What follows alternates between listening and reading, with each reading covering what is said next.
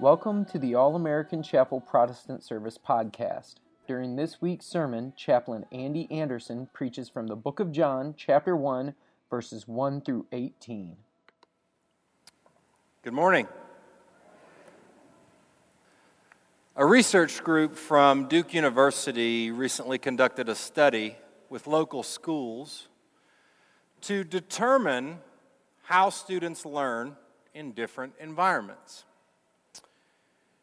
One teacher was, as a part of this study, one teacher was told she would be given two groups of students. One group, below average and behind. The other group, advanced.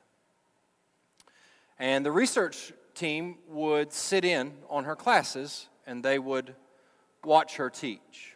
Now, it became apparent very quickly that the teacher did not have a whole lot of enthusiasm for teaching the group that was behind.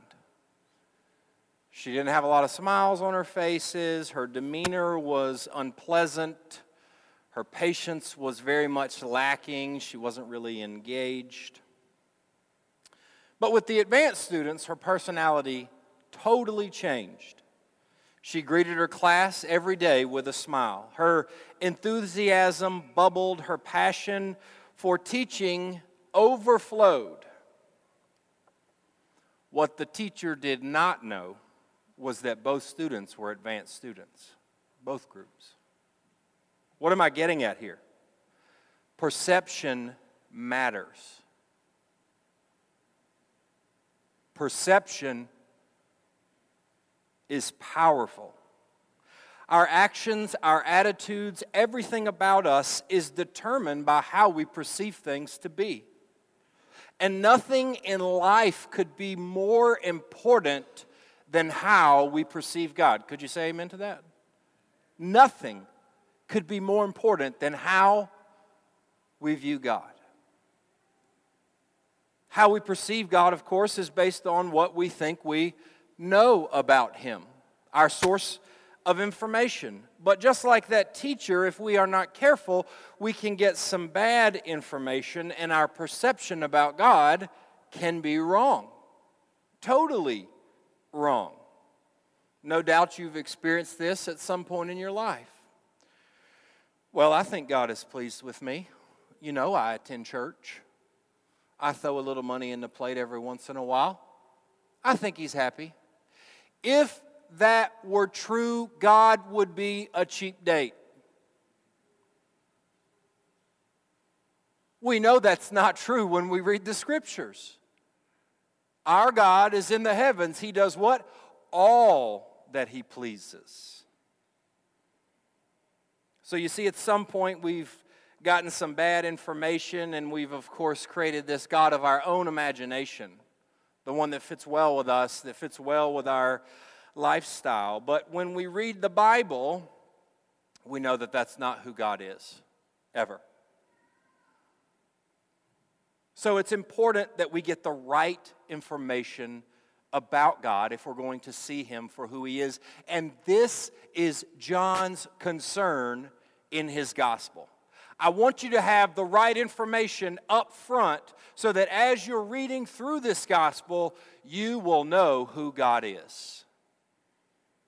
And He wants us to have this abundant life in Christ now, and so therefore He points us to Jesus.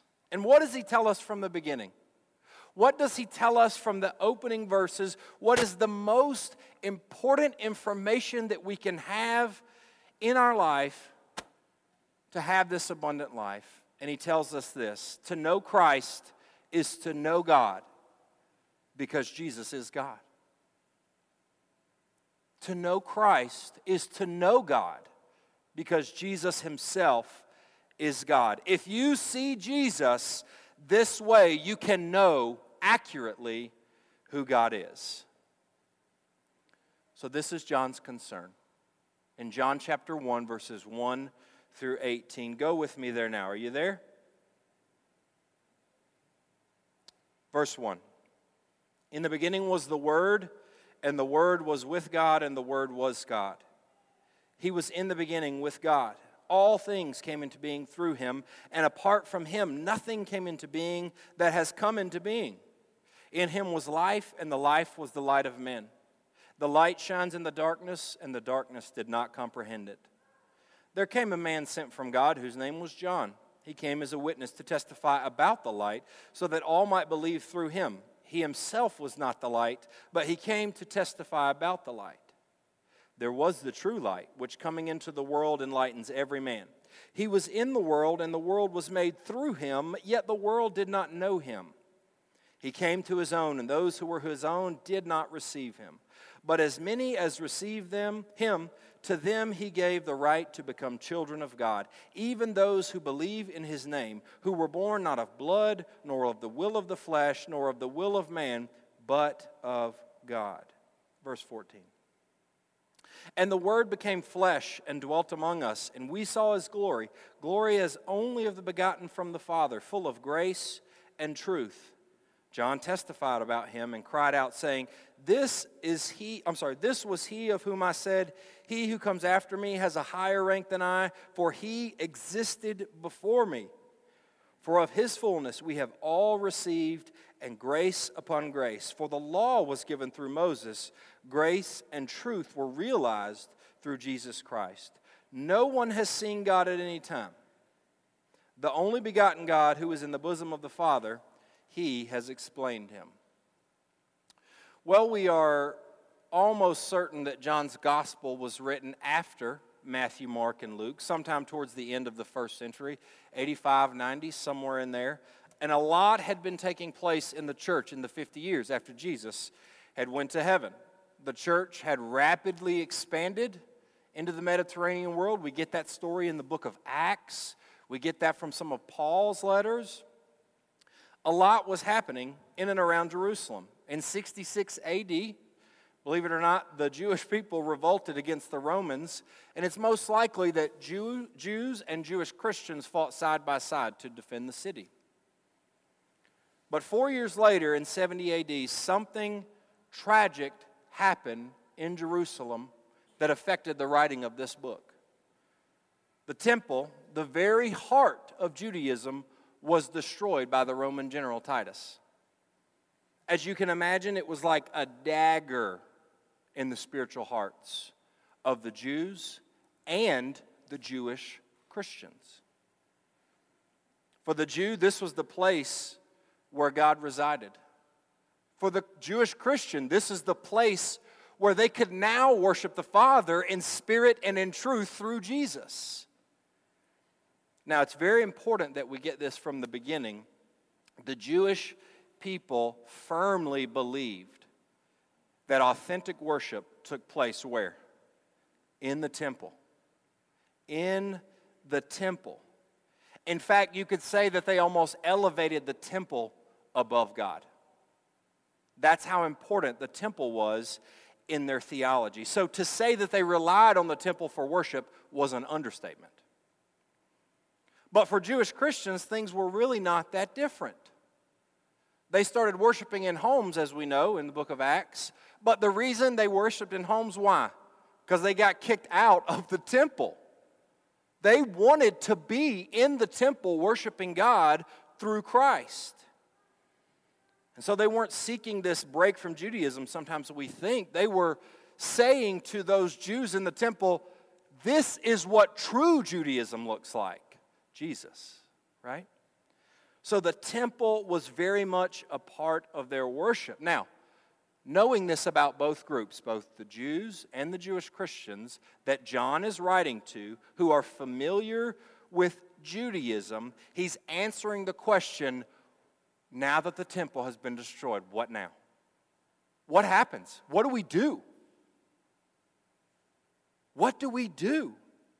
And John's answer is simple. Jesus. Jesus. To the Jew, you look for God in the temple. To the Gentile, you look for God wherever you look for him. Both of you don't have to look any further than Jesus himself because he is God. And so in our text last week, Chaplain Grotti told us that the signs in John's gospel point the way to Christ, to eternal life. That was John's purpose in writing the whole gospel. Well, this week, John is going to tell us why we should believe in Jesus. Simply, John is going to tell us who Jesus is so the reader can know up front. This is no ordinary man. This is no religious teacher. This is no ordinary Jew or some spiritual leader. If you ascribe any of those things to Jesus alone, then you're seeing him wrong. He is those things, but he's so much more. He is God. So today, in verses 1 through 18, he's going to answer this question regarding Jesus' identity. And the very first thing he says in verses 1 through 5, look down there in your Bible. The very first thing he tells us is Jesus is God. In the beginning was the Word, and the Word was with God, and the Word was God. He was in the beginning with God. Everything, all things came into being through him, and apart from him, nothing came into being that has come into being. You, me, the plants, trees, everything, nothing came into being apart from him. In him was life, and the life was the light of men. The light shines in the darkness, and the darkness did not comprehend it. Now, John's audience is an audience that's very familiar with Judaism, and what would make sense here to that audience is a genealogy. How does Matthew and how does Luke start? What do they start with? Genealogy, right? This is the line of Jesus. This is where he came from. Nope. Instead, John begins firmly placing Jesus in eternity. In the same way that Moses started the book of Genesis, in the beginning God created the heavens and the earth. In similar fashion, John starts his gospel with the majesty and the deity of Christ. In the beginning, they're hearing the echo of Moses as he's speaking. In the beginning, how many times did those Jews say those words? In the beginning. And now, John is placing Jesus right there in the beginning. But what about this concept of the Word?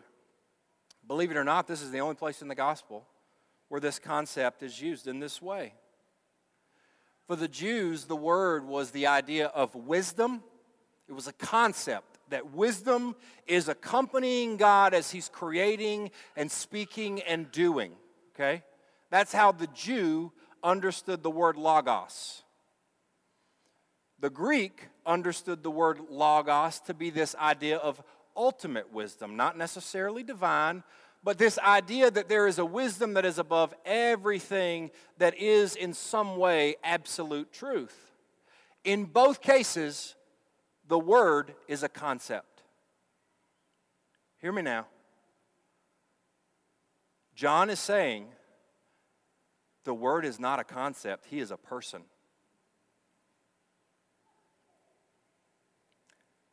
In the beginning was the Word, and the Word was with God, and the Word was God. John wants his audience to know up front, to believe in the Word, to believe in Jesus is to believe in God. But he doesn't stop there. He tells us not only is Jesus God, but Jesus is God with us. Look at verse 14. Look down at verse 14. I'm going to just pause right here. There's 18 verses here. You could preach a sermon on every single verse. Y'all know that, right? Okay? We're going with the concept right now. We're going to stay with the flow of the word. Okay? So keep that in your mind. Okay? Verse 14. He says, Jesus is God with us. Look at verse 14. And the Word became flesh and dwelt among us, and we saw his glory, glory as of the only begotten from the Father, full of grace and truth. So John here in verse 14 is connecting us back to verse 1, to this idea of the Logos, the Word as the title for Jesus in this gospel. He says the Word who was in the beginning with God, the Word who was God, the Word who created everything that has come into being, became flesh and dwelt among us. Now, what I want you to notice John does not say here is Jesus lived among us. There's a reason there's a distinction. It sounds like he's saying he lived with us, right? That's kind of what you think about. Okay, yep, he's here. But that's not what John is saying. Instead, he uses a unique word to describe the way in which Jesus dwelt among us. And the word that he uses is actually the word tabernacled, or he pitched a tent among us. Now, again, audience matters. It's the same word that the Old Testament uses for the word tabernacle in the desert with God's people. So here John is saying, in the same way God dwelt with the people of Israel in the wilderness, Jesus has come to dwell with us in our midst. In the same way that God was with the children of Israel in the wilderness, Jesus has come to dwell with the church and the world. In the same way, the sacrifices were offered at the tabernacle. Jesus is our sacrifice. Hebrews chapter 9 and 10 speak to Christ tenting with us and giving us access to the Father through his blood. Hebrews 9:24-26 says, "For Christ did not enter a holy place made with hands, a mere copy of the true one, but he went into heaven itself, now to appear in the presence of God for us. Nor was it that he would offer himself often, as the high priest enters into the holy place year by year with blood that is not his own. Otherwise, he would have needed to suffer often since the foundation of the world. But now, once at the consummation of the ages, he has been manifested to put away sin by the sacrifice of himself." Jesus has tabernacled with us. He has sacrificed himself for us. This is more than Jesus just living with us. This is God putting on flesh and dying in our place. A great theologian of our time has said, "It is by far the most amazing miracle of the entire Bible. Far more amazing than the resurrection and more amazing even than the creation of the universe. The fact that the infinite, omnipotent, eternal Son of God could become man and join himself to a human nature forever, so that infinite God became one person with finite man, will remain for eternity the most profound miracle and the most profound mystery in all of the universe. That God would become man." So John wants us to know Jesus is God. But he's not a God who's far removed. No. Jesus is God with us. That's great news, amen? This is all wonderful news. The right information is the best news, amen? So John is telling us this person we're about to read about in the gospel is God and God with us. But notice what he says in 15 through 18. I'm sorry, verses 17 through 18. He says, Jesus reveals God to us. I want to say that again. Jesus reveals God to us. Look at verse 17. "For the law was given through Moses, grace and truth realized through Jesus Christ. No one has seen God at any time. The only begotten God who is in the bosom of the Father, he has explained him." So why does John introduce the law and Moses here? Well, it's most likely that Exodus chapters 33 and 34 are the backdrop for this portion of the text. And remember, he's writing to people who are very familiar with Judaism, okay? But in Exodus 33 and 34, this is when God summons Moses to Mount Sinai, and he has to reissue the law to Moses. You remember what Moses did? Came down the mountain, got upset, broke those bad boys, right? And God had to call him back up, give them to him again, okay?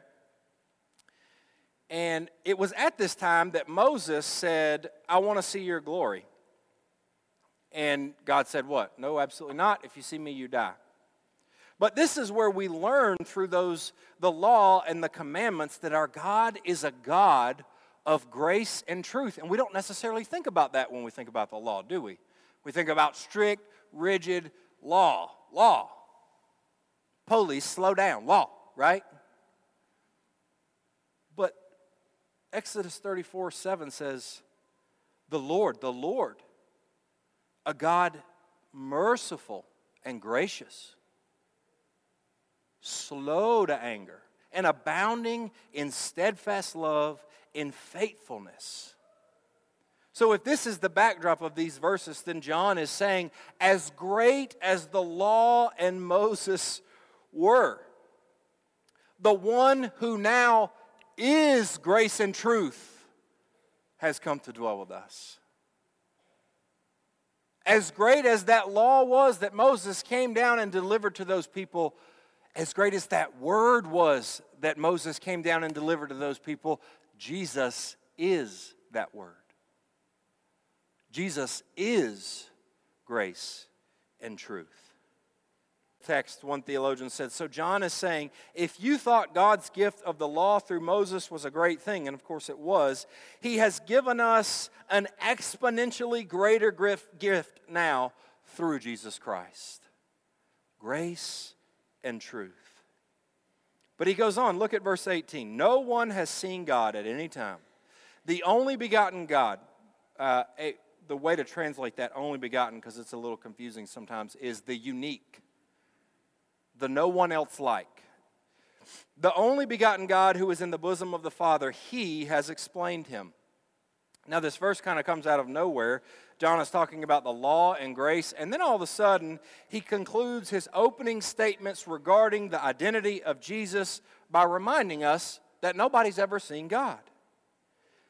And at first glance, it kind of comes out of nowhere. Well, I'd offer you two reasons why John ends this way. First, if Exodus 33 and 34 are the backdrop here, when Moses asks to see God's glory, God responds with a firm no. Nobody gets to see me. You die if you see me. Okay? Second, verse 18 wraps up the prologue by connecting you back to verse 1. We cannot know the invisible God unless he reveals himself to us, which he has done in Jesus.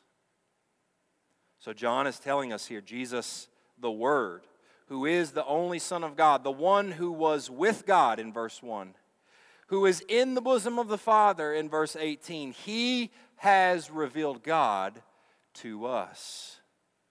To see Jesus is to see God.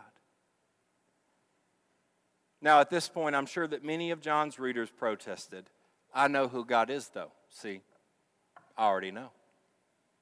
He's in the temple. He's in the heavens. But God's word teaches us here we cannot accurately know who God is unless we look at Jesus.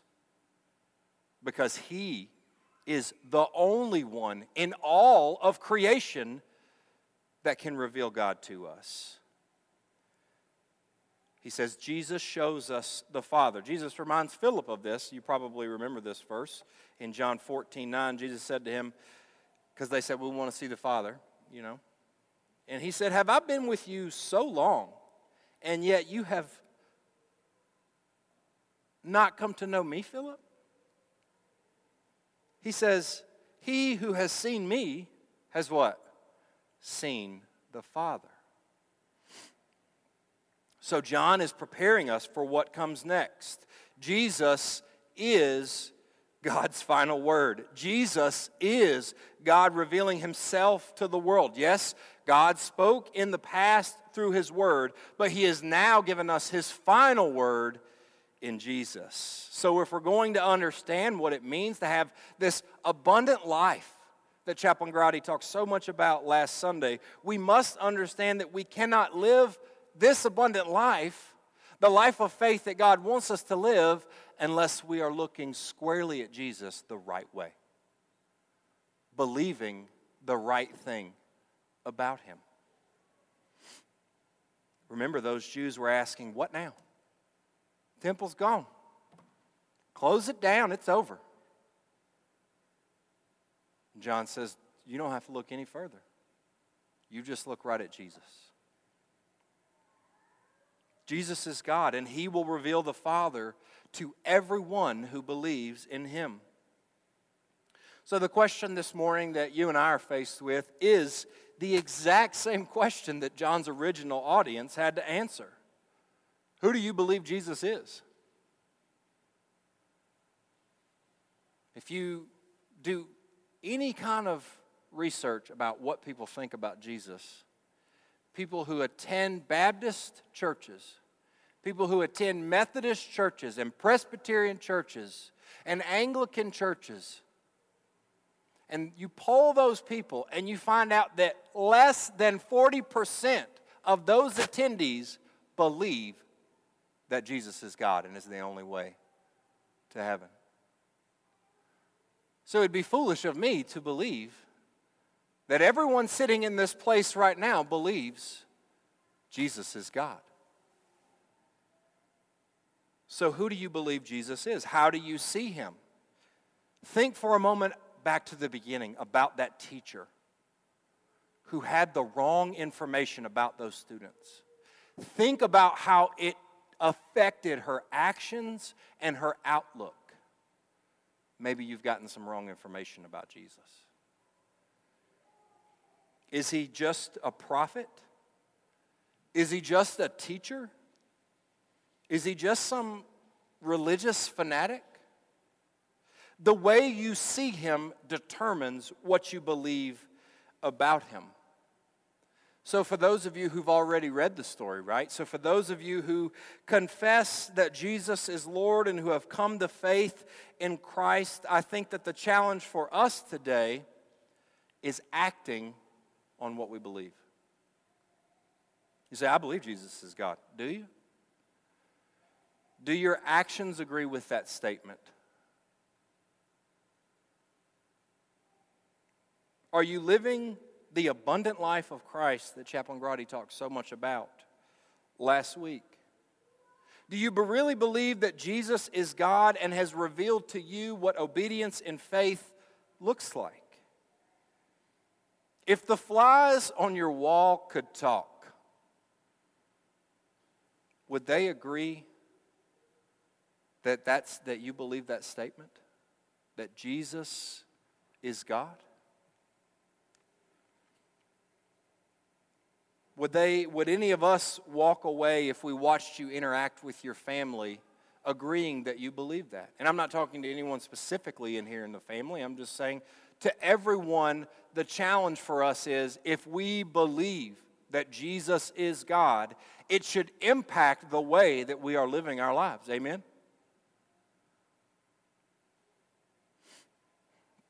So today, maybe this is a wake-up call for you. A reminder that the person you so often pray to is not a saint. He's not just a good guy. He is the God of the universe. For those of you who may have not read the story, or who have read it, but have not come to faith in Christ, well, you're faced with the same question. Who is Jesus? How do you see him? You say, Chaplain, I'm just having a hard time believing that Jesus is really God. I want to encourage you to go to the Gospel of John yourself. We're going to be preaching on it in here for the next a lot of weeks, probably about 14 weeks. I hope that you're excited about that. I know I am. Don't wait on us. Don't come in here week by week and think, okay, they'll give me the answer. Go yourself. Go to the gospel yourself. You can read it in a few hours if you'd like. And you can see through Jesus' words and his deeds that he truly is God. So if you're interested in this abundant life that we're going to be talking about, I would encourage you not only to read John for yourself, but to be present over the next few months. But maybe today God's done something amazing in your life. Maybe through this boring preacher today, you started to believe that. Amen? Maybe today God spoke to your heart through the power of the Holy Spirit, and you said for the first time today, yes, I do believe. I do believe that Jesus is God, and I want to make that profession of faith. I want to trust in Christ. Well, in a moment, as the music starts to play, Holly, you come on up now. As the music starts to play, whether you're challenged today with the fact that you believe that, but your actions have not matched up with what you say you believe, we're going to give you an opportunity to come forward and to spend a little time praying, asking God to forgive you and to continue to reveal Himself to you so that you will know what that abundant life looks like, okay? Secondly, if God's done something amazing in your heart today, we want you to come forward. I'll be down here. There's other chaplains sitting down front. If you'd like to talk to us about what faith in Christ looks like, about what this abundant life looks like, come forward. We're not going to put you on the spot. We're not going to embarrass you. We'll take you. We'll talk. I promise. It'll be good, okay? Act today. Act on what you believe. Would you pray with me? Father, we know that you are a God who is gracious and merciful. You are a God who shows us who you are through your Son. And today, all of us, for the most part, are here because you've revealed that truth to us, that Jesus is God. And so today, Father, we say thank you. Thank you for revealing yourself to us in your Son so that we can know who you are. We pray, Father, that our actions, that our words would be a reflection of that belief. That in our homes, that in our workplace, God, that truth, that Jesus is God, would be firmly stamped on our hearts. And we would act accordingly in faith every day. And God, for those who are here today that you have revealed yourself for the first time to, through your Son, through the preaching of your word, through the power of your Holy Spirit, God, today we pray that you would encourage them to act on that faith, to act on that gift of salvation that only you can give through your Son. So God, no matter where we are in life today, whether we've been a believer for 30 years or 1 year or 1 minute, we pray that you would encourage us today to act on that statement, on that principle, on that truth, that Jesus is God. We love you so much, and all of God's people said, amen. You can stand to your feet.